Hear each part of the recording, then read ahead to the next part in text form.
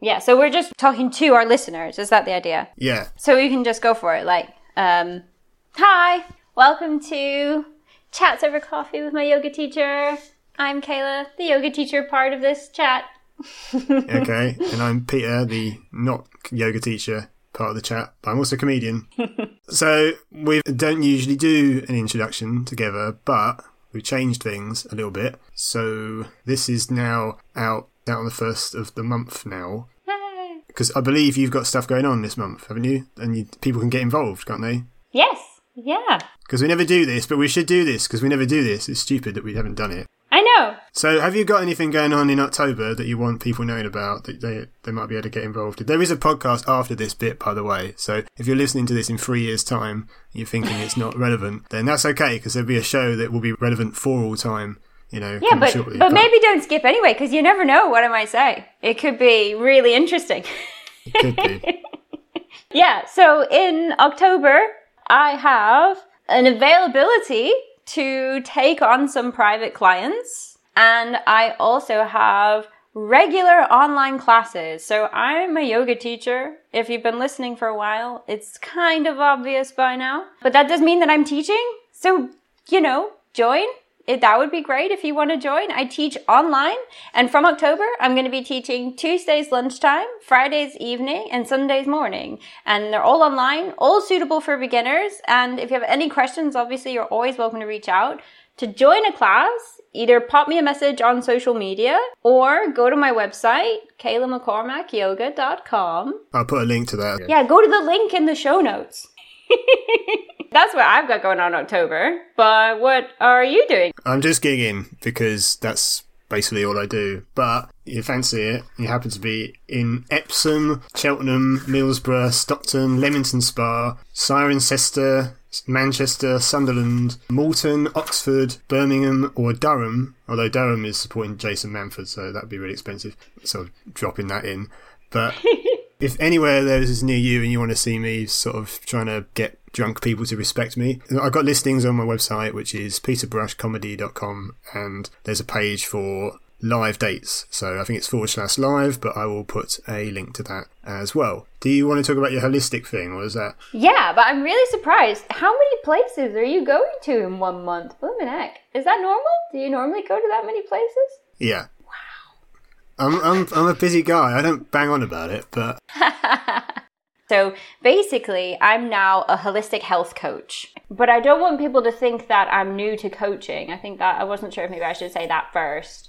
Because, right. So, as a holistic health coach, you look at all areas of someone's life when we're trying to find a solution.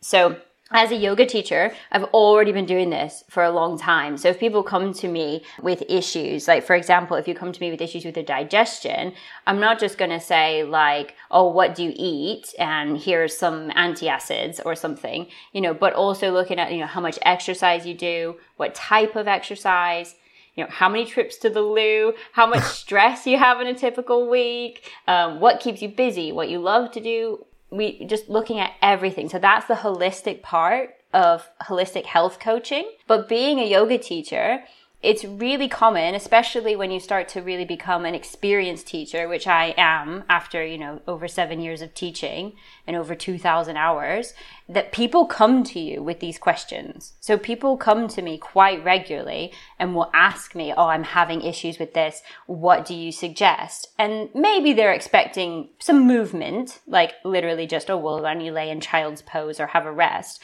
But it's hard not to say, I have knowledge, and it's hard not to give more than just that. So more than just like, oh, do some exercises.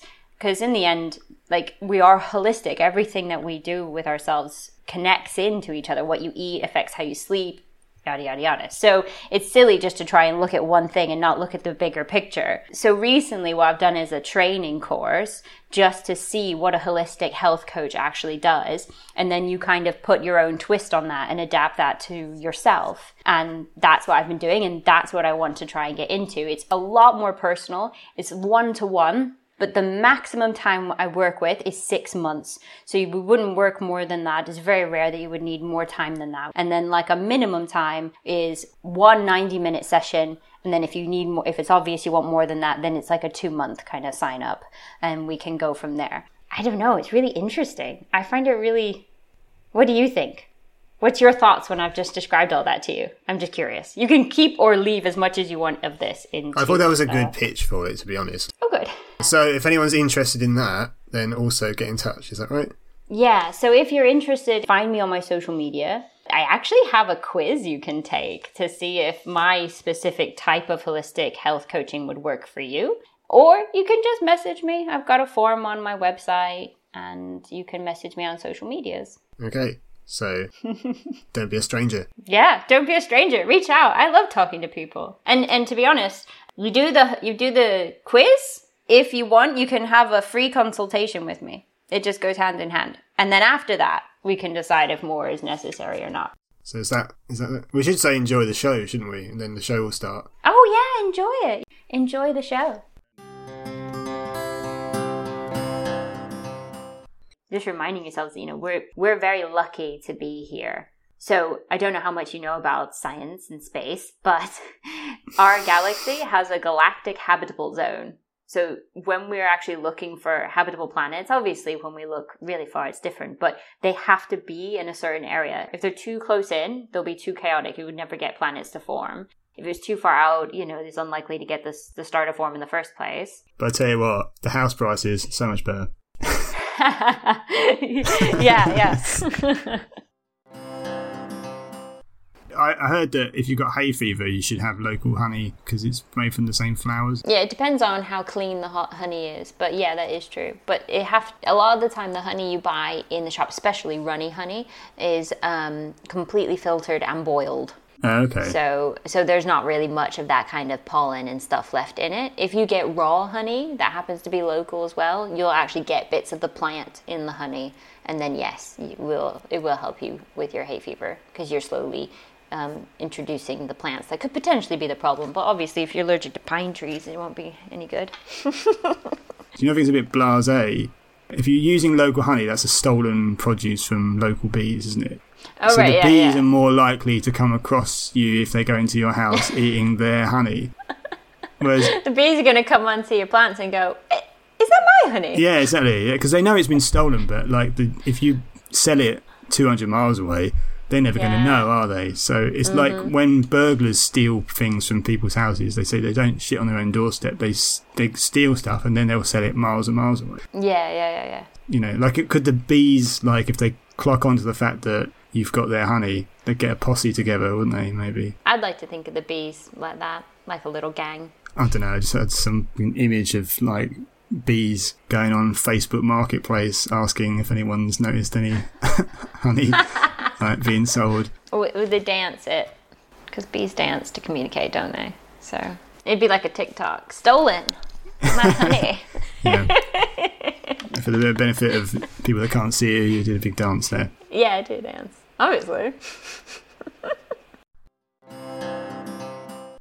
So we were going to talk about the brain today. Are we? Well, yeah, I suppose so. But I've ruined this already. You've ruined it. Because you said weeks ago about talking about brain health. And then you wrote something about mirror neurons. Yeah. And then I stepped in and said I'd read a book that said that we shouldn't get too excited about previous assumptions about mirror neurons. Yeah. And it would have been better if we'd have recorded and you'd have said that, and then I'd have stepped in and gone, actually, I think you'll find. That would have been more dramatic. It would have been a better recording, but what I've done is I've given you the chance to redeem yourself by letting you borrow the book. Yeah, so I've got to read all about it. And I've forgotten what it said now, so I'm going to just look like an absolute nodding dog now. Well, the book said, and this is the impression that I got, was that mirror neurons were, is it premotor cortex? I've written PMC down because that's what he kept calling it in the book, and I forgot what it stands for. Yeah, premotor cortex. Yeah, so that part of the brain, that a lot of our movement comes from that. So like when the brain says, move your hands, and then your hands move. Basically, the impression that I got from the book was that mirror neurons are neurons in the brain that fire, that like start to activate, like in mimicry, when we see certain actions take place. So like the example they gave in the book was picking up a glass of water and drinking it. But then they said that in certain circumstances, picking up a glass and loading it into the dishwasher didn't make the mirror neurons mirror. Right. But one of the things that I read, which is what brought it into our discussions in the first place, was just a tiny little snippet out of a book that said the emulation of movement helps us develop compassion using these mirror neurons. You mentioned the mirror neurons. And I was thinking like, oh, that kind of makes sense. But then based on what I've read from your book, it could potentially be jumping the gun a little bit. Because I think it's a bit like, basically what they're saying is she's written developing compassion. And I think that's actually the key, because it might help you learn, but it's not going to give it to you, if that makes sense. It's going to may potentially give you potential. You might have to row back on some of this because Go on. So to go back to the glass of water thing. Okay. So is the idea that you see someone lifting a glass of water and then you do that as well, or you recognise that you can do, or why are you mirroring that with you? Why? Ooh. No. Ask a third brain surgeon. Okay, right. The fact that the thing is when you see certain actions happen, you want to do them. Okay, right. So like you want to copy, or the muscles will kind of maybe even spaz, or you know how yawns are contagious, that sort of thing. I mean, I don't know. I haven't seen anyone write that mirror neurons and yawns are the same, you know. Yeah, but in principle. Yeah.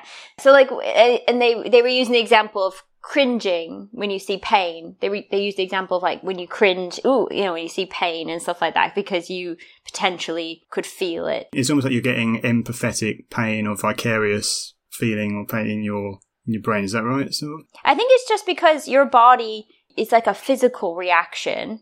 And so you could take that further if you wanted to. But one of the things they said in the book was that, people with certain variations of autism who don't have empathy still have mirror neurons. So that's not necessarily a direct link to developing compassion, but that's not to say that it won't help you understand, but it's not a direct link, that there might be something else in the brain that actually gives us that compassion. Actually saying that it, like, I don't know, gives you consciousness and empathy and all of this is a bit of a leap too far, I think is what they were saying. I sort of maybe shouldn't have started talking about that. Why did you mention that before, though?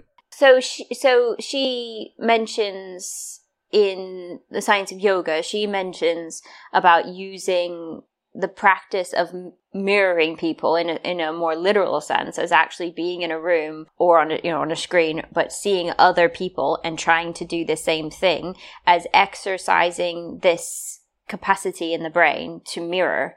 So this actual, like, using the brain to try to do that, to mimic someone. And then she mentions that it could potentially help develop compassion. But like you're saying, maybe that's a leap too far. But that's not that far of a stretch in terms of, I think the problem with science is scientists and medical scientists, they want to drill down. So saying that neuron does something, you can't say that. What you can say is it's all interconnected, and perhaps the ability to mirror can help you grow your ability to be more empathetic.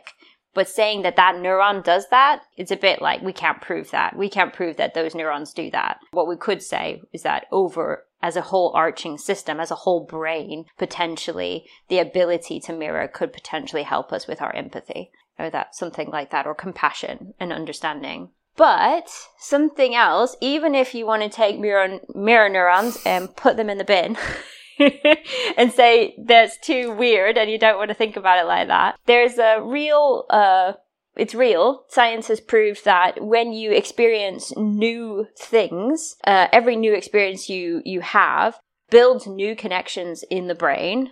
And we call that neuroplasty. So that connections between the neurons can build and you can get more of them. You can kind of think of it as like the branches on a tree. Maybe in the winter it looks really sparse. There's not many branches, or if the tree's been trimmed or something like that. And then when it grows fresh and there's lots of little tiny twigs and there's lots of bits and there's lots of connections. So it's kind of like that idea. You can build more and more connections in the brain by experiencing new things. I wish I'd have read that again before I let you borrow it, because I can't remember any of that. And I couldn't get involved there. Oh, so. I'm sorry. Oh no, it's so difficult when it's science, though, isn't it? Because it's not standing still, is it? Science. So, How old's the Science of Yoga book? Oh, that's from... Most of the things she's quoted are 2017, 2016, that Better kind of been a thing. very different book in 1950. Yeah. And in 50 years' time, they'll look at that book and think, goodness, like... They won't necessarily say, oh, yoga's like a load of bollocks now, it's no good for you. But they might, some of the like science that has been used to justify certain things might really look outdated. You know, it's just the way it is. And you can't see that now because you only in retrospect you sort of think, oh, I can't believe we used to think. Because there's still gaps to be filled in. Like, how much do we really know about the human body, really? Like, obviously you know more, but until you know even more, you don't realise how naive your current understanding of these things are. So I always sort of feel like that. Now, I'm not shitting on your yoga science or whatever. I mean, there's probably loads of scientific justification for why it's good for you to do. But it's like that whole thing that if you have a thesis for something and you basically get someone to do your research for you, you can pay for any outcome you want, can't you, in some respect? I'm not saying there's a book out there called like Debunking Yoga and saying it's all a load of nonsense, and that it probably isn't. But if you were writing a Science of Yoga book, then you're going to look for the scientific articles that support what you're trying to say. And say I would probably be sympathetic to a lot of it. But I mean, maybe I sound like a conspiracy theorist here, but that's almost like the Science of Yoga is a step away from like getting a book called The Science of Christianity or something, where you could use... Like, I remember when I was at school and we were taught about Genesis. Obviously, in the scientific record, the world was not created in 7 days, was it? But I remember quite a smart kid saying to me once that although literally the world wasn't created in 7 days, if you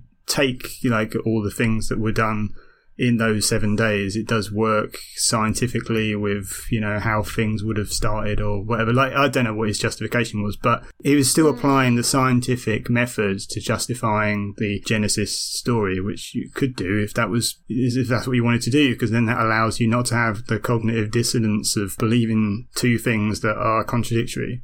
But I'm sure I'm sure there's loads of actually truthful things in your Science of Yoga book. I feel like I'm not trying to debunk it. Well, I mean, like, anyone can do a study and then someone else can use that as their backing for something. You know, like if they say the benefits of meditation, people can feel. But to put that in writing, you have to do a study to prove it. So then people do studies like, oh, you know, meditation on retreats, meditation in your daily life, meditation at work, and then before you know it, you've got all of these studies that talk about, you know, meditation based on different scenarios. So then if you were writing about it, you could either touch on all of them and get your book like that you've got, that's 1 million pages long, or you could keep it quite short and sweet and just say, yoga improves mood by reducing, you know, stress hormones. And then you could back that up by having references at the back of the book that actually reference the papers, you know, that say, you know, observes meditations for, you know, so many retreats in California by Dr. blah, blah, blah, you know,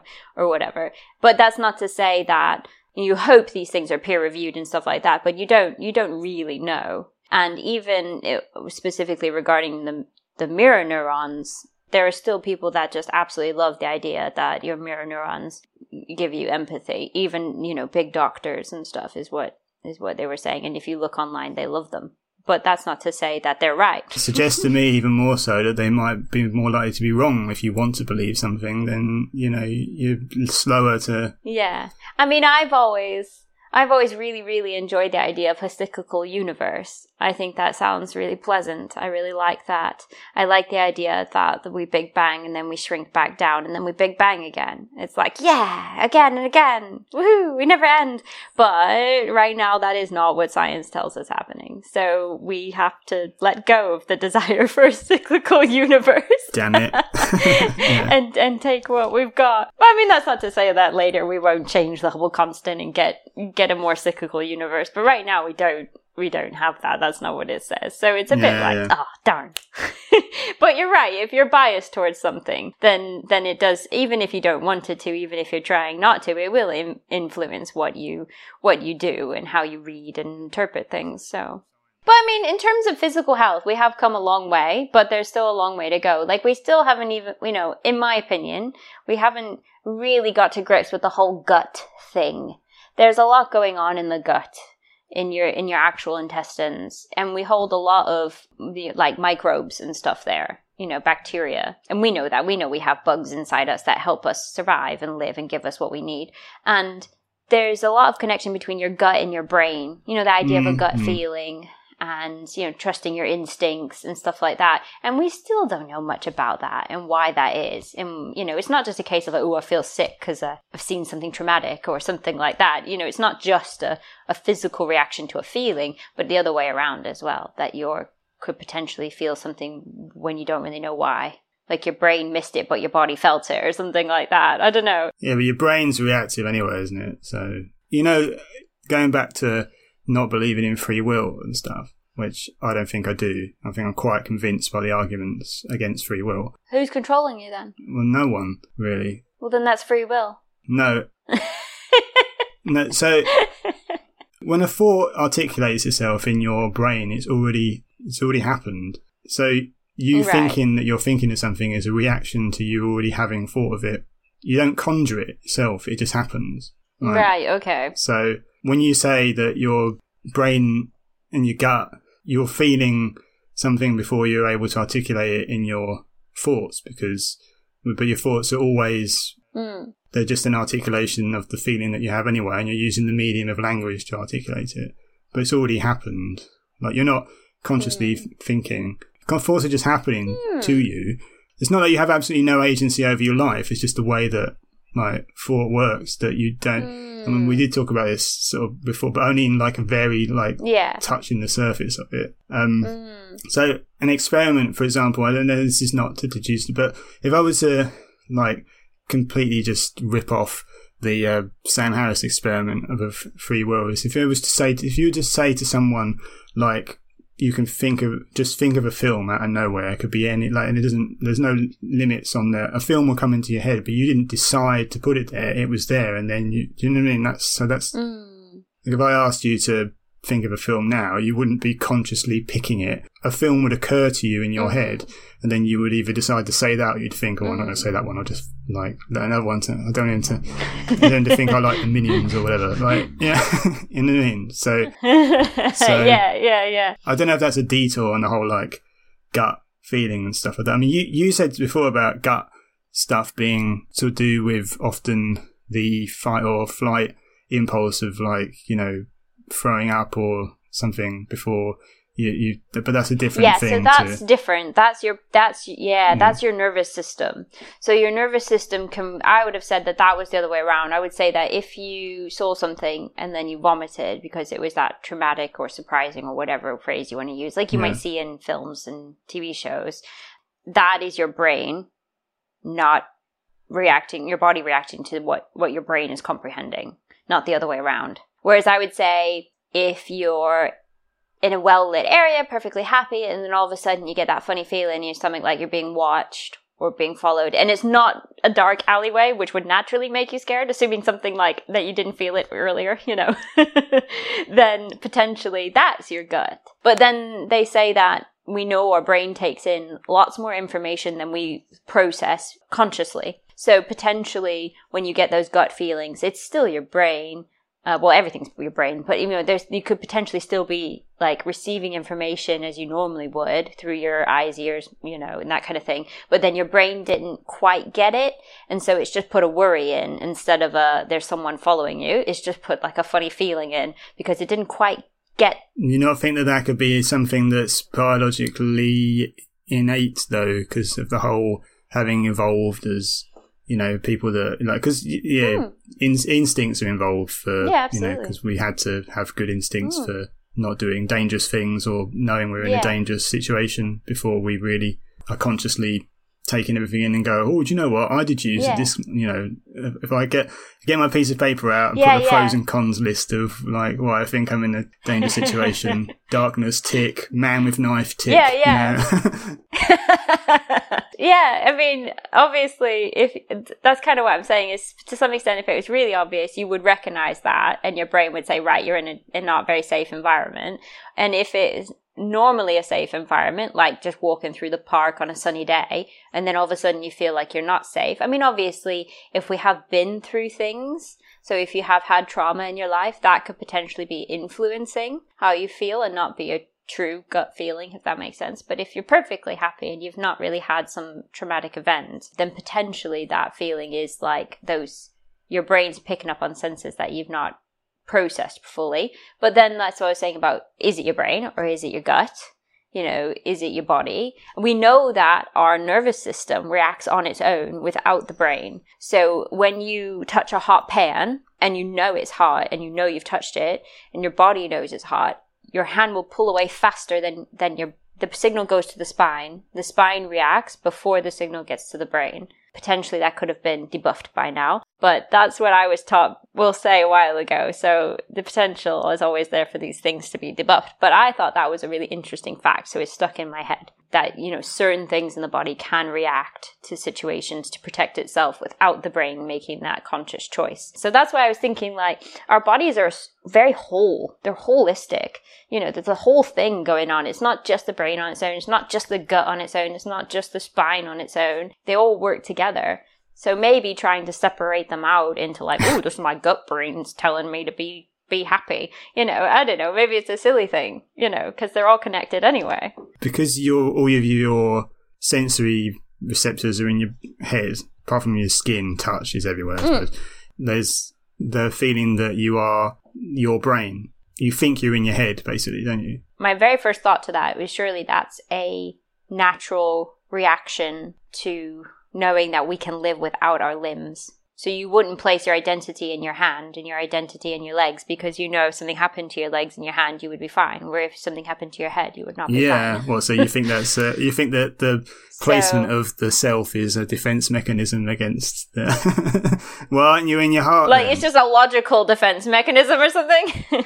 Well, maybe you are. That's what I mean. Like, maybe if your hand gets chopped off, or you're like hungry, you get phantom limb stuff off, don't you? Like, you think it's still, if you have a fake limb, or I read Oliver Sacks's book recently. What's it called? The Man Who Mistook His Wife for a Hat. That's an interesting title. Do you know who Oliver Sacks is? He's a neurologist, one of them, I think. No. It's probably a neuro something else, maybe, I don't know. Okay. Right. But have you ever seen the film Awakenings? No. It's about him. Robin Williams' character is based on him. He's just come across loads of people with, like, neuro issues, traumas, blah, blah, blah. There was a section of the book about amputees and them having really strange reactions to, like, thinking that because it's almost like they see their leg there, but it's not there, but they think it is. And so I can't remember some of the specific stories and stuff, but basically, if you have a limb removed, you still feel like, in a way that doesn't matter. You're still the whole thing in a way. Yeah. So what I was just sort of saying there then is that, like, so it's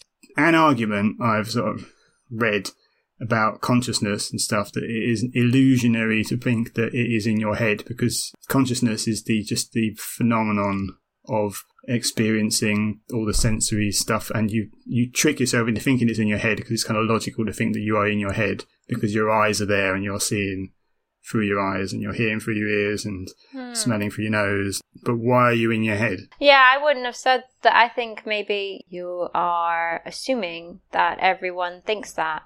I think they do. I wouldn't have said that. You're enlightened, though, so... Yeah, maybe. I can see why people would think that. But backing up what you just said about why is your body not a holistic rather than just inside your brain, that's what I sort of mean. But in terms of brain health, obviously everything you physically do and eat and things will affect your brain. And we always say brain food, eat your nuts, I don't know, that kind of thing. What do they say? Eat walnuts because they look like brains. I wish it was that simple. I know, right? But like in general, you know, it's more recently, because I mean, this is what you were saying about as well about science evolving. When I was younger, and I remember this for a fact, they used to say you can't make more neurons. And they used to say that you can't make more nerves. And they used to say that the brain didn't change once you were of a certain age, like 4 or 5, something really young. And now we know the brain does change. No matter how old you are, you can continuously develop and grow those connections in the brain. Your gray matter can develop. And we also know that you can make new nerves, though it's not very easy and it takes a very long time. And you can make more neurons through experiencing new things and challenging the brain. So, like coming back to the idea of neuroplasty. So but it seems silly that we ever thought it wasn't possible, because now that you think about it, it's like, well, if you wanted to do something intricate with your hands and you felt clunky, like, I don't know, say something that really needs a lot of hand coordination, you know, and you're like, oh, I'm so clunky. But eventually, if you kept practicing, even if you didn't get to a stage that you wanted to, you would get better. So obviously something is happening in the brain, or it wouldn't, unless it was only a physical issue, unless you're doing like physiotherapy for your hands. But assuming your hands would function normally anyway, and then you're just struggling to get the signals to go to the hands, well, you can improve that. So sometimes it kind of seems a bit silly that we used to think that we couldn't grow and change. I think that Oliver Sacks has got loads of stories about that as well. This is another book I should have given you before, but it's shorter as well. I'm sure that if you have some sort of brain injury, then sometimes other parts of the brain develop to be able to do some of the things that the part of the brain that can't do the thing that... Does that make sense? Yeah, I've heard that. So I can't remember a specific example, but just like it, you know. But yeah, there is, you know. I read loads of that stuff in there. I should mention that the book that you borrow was Behave by Robert Sapolsky, wasn't it? I should mention that because I've already didn't mention the name of it. And I'm sure he talks a lot about neuroplasticity in the other 600 and something pages that you haven't read so far. Yeah. So eat walnuts. So you're trying to improve brain health by doing what? Yoga things, I suppose. I mean, you carry on, because I'm just going to guess it on this. So people say, like, you know, you want to take care of your brain, almost like your brain's a muscle or whatever. You know, you have to keep using it to keep it happy and healthy. And obviously, one of the things you can do is try and experience new things. That's good for neuroplasty. We've talked about, obviously, food does make a difference, your vitamin and nutrients, things like that. And then one of the other things that just went in and then went out of my brain. So what's that called? Oh, what was I going to say? I blame the heat. Oh, I remember now. Okay, I read recently that they did a study, I think it was on the news, and correct me if we've already talked about this, because it's fine, but they said that the thing that helps people prevent dementia the most was continuing to work, continuing to, you know, have a daily purpose in a sense, you know, get up, do something, you know, and you want to be doing it, because obviously to some extent you wouldn't really work past when you need to work if you didn't want to be doing it. So, like, continuing to work. So you're saying people should still vote for Biden just to make sure he doesn't slip completely into Margaret Thatcher. We should never have got rid of her, because she'd still be with us now. Yeah, that's it. Well, they say, like, if you look into it, you can see this, obviously, but, like, some of the people that live the longest in Japan, they continue to do something, you know, like, I don't know, recently there was an old woman who's, you know, in her 90s, and she makes mochi, and she's always made mochi, like, her whole life. She's made mochi, and she's only just now saying that she might stop making mochi because she's tired. It's like, bloody hell. You know, why did you stop, like, I don't know, 25 years ago? But, like, obviously that could potentially have been part of the reason why her health has continued, because she's continued to have a purpose. So it is important that not just that you try new things, but that you feel like you are continuously have that purpose in your life, that something to keep you mentally stimulated. Like you could even do something completely different. Say if you don't want to work anymore, you could try and take a part-time degree, online even. It doesn't mean you have to go out and go to school again. You can do things online these days. So like even if it was something like that, anything to keep the that little bit of pressure. I just think it's really interesting that that's another thing that we need to keep ourselves healthy, is to work. Yeah. So basically, be a yoga teacher, because then that way you'll want to do it when you're old. The problem is, there's just so many shit jobs, aren't there? So, but then get an allotment or something, Yep, there you go. And with the way inflation and bills are going, maybe you should get an allotment now. I don't know. I think if there's inflation and stuff like that, probably you end up getting a lot of your produce nicked. Could you imagine? Yeah, that definitely happens. What a crazy idea. Yeah, I know someone that did it though. Stole a load of blackberries when I was a student. Were they hungry? No, they're just like all free blackberries if I jump over this fence. And I didn't approve. I mean, I still ate the crumble, but that's just rude, isn't it? Someone's making you like that. It's just just because you disapprove of where it's come from doesn't mean you're gonna let it go to waste. I wouldn't want to buy any food, probably. I know, right? So, anything else on brain? What did you do in the class that made for good brain health? So we talked about new experiences. So I tried to make the class as new as possible. So we covered Buddhi Mudra, where you bring your thumb and your pinky finger together with the 3 fingers upright. I find that really hard because my ring finger always wants to bend with my pinky finger. I'll just do that. So see, yours is doing it too. Is it? Oh yeah, because I know what you mean. And then we did Satanama. So you take your thumb and you tap your index finger, tap your middle finger, tap your ring finger, tap your pinky.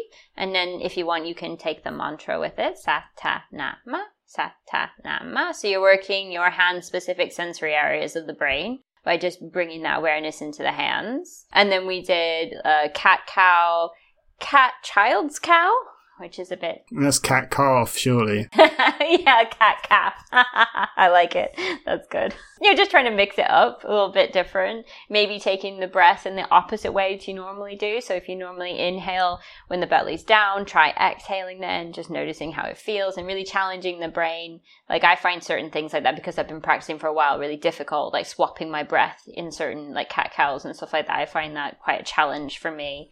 And then we did a bit of your usual kind of relaxation at the end, just to try and bring some calmness and stuff into the mind. So what's the science is there? Because I remember being told, again, keep referencing the fact that just because I use Sam Harris's app, so I do all my science and meditation and theory and stuff is always like comes from him. But even he has sort of said that the science of proving that meditation is good for you is very difficult to actually tangibly do. You can't it's very hard to get studies that specifically say that meditation is literally good for the brain, or at least some have been debunked or whatever. It doesn't seem 100% conclusive. Okay. Is anything you've heard of scientific studies that make yoga or meditation literally like better for your brain health? Like, is there something, what could be tangibly measured, I suppose? I know that we've both discussed about like scanning of brains being different from people that are like monks in monasteries. What they've measured in terms of brain activity is your brain waves during meditation. So I haven't actually got that to hand. But basically, you have your different levels, your beta, your gamma, your delta brain waves, and each brain wave, like that frequency resonates with a certain level activity that's going on in the brain. And one of the things they discovered was that when you meditate, rather than going into a sleep style brainwave, which is what people would expect because you look like you're asleep, you actually go into a heightened awareness style brainwave. So things are more crisp and clear, and decision making happens quicker and easier. So is that during? That was during meditation. Yes, that would be during meditation. That's not to say it won't influence you afterwards, and you could have that influence, but in terms of brain waves, those brain waves would have been happening during meditation. So it's like, rather you think of two sides of the spectrum, one being like ready, rearing to go, really crisp, really fresh, really like clear thoughts, and the other one being like quite sleepy, maybe even going into REM sleep, dreaming, stuff like that, very bitty, no control. You would have thought that going into meditation would put you into a relaxed state, but it doesn't. It actually puts you into a state of like heightened awareness, but not in a negative way, in a very like controlled kind of way. So that's quite interesting. But obviously, all studies will have studies that kind of say like, oh, well, we didn't find that, you know. So I don't know how much you would actually find about that if you really looked it up. But there were definitely things that I've read that have said the brain waves change during meditation. So potentially that could be something. Well, I have no studies to tell you about, so I can... Well, that's okay. If you want, we can always carry this on, you know, a little bit into another episode if we want to, and if we find anything more to talk about. Because obviously the brain, you know, there's a book there about it that's 500 pages long. We can talk about the brain as much as we want, really, if we find more stuff on it that we want to add in. But anyway, I've got 15 minutes of my next class, and I need to charge my mic, so we're going to have to cut it short. That's fine. That's enough for me. It's hot anyways. I need to take my T-shirt off with impunity, I think. Yeah, I know, right? No more class. Right, so I will talk to you again soon. Yeah. We could maybe just do a thanks for listening, and don't forget his website and stuff again. Yeah. That sounds good. Yeah, so like... You could say, thanks for listening. The best way to find out about what classes I'm teaching and what other offerings I have on is to sign up to my newsletter.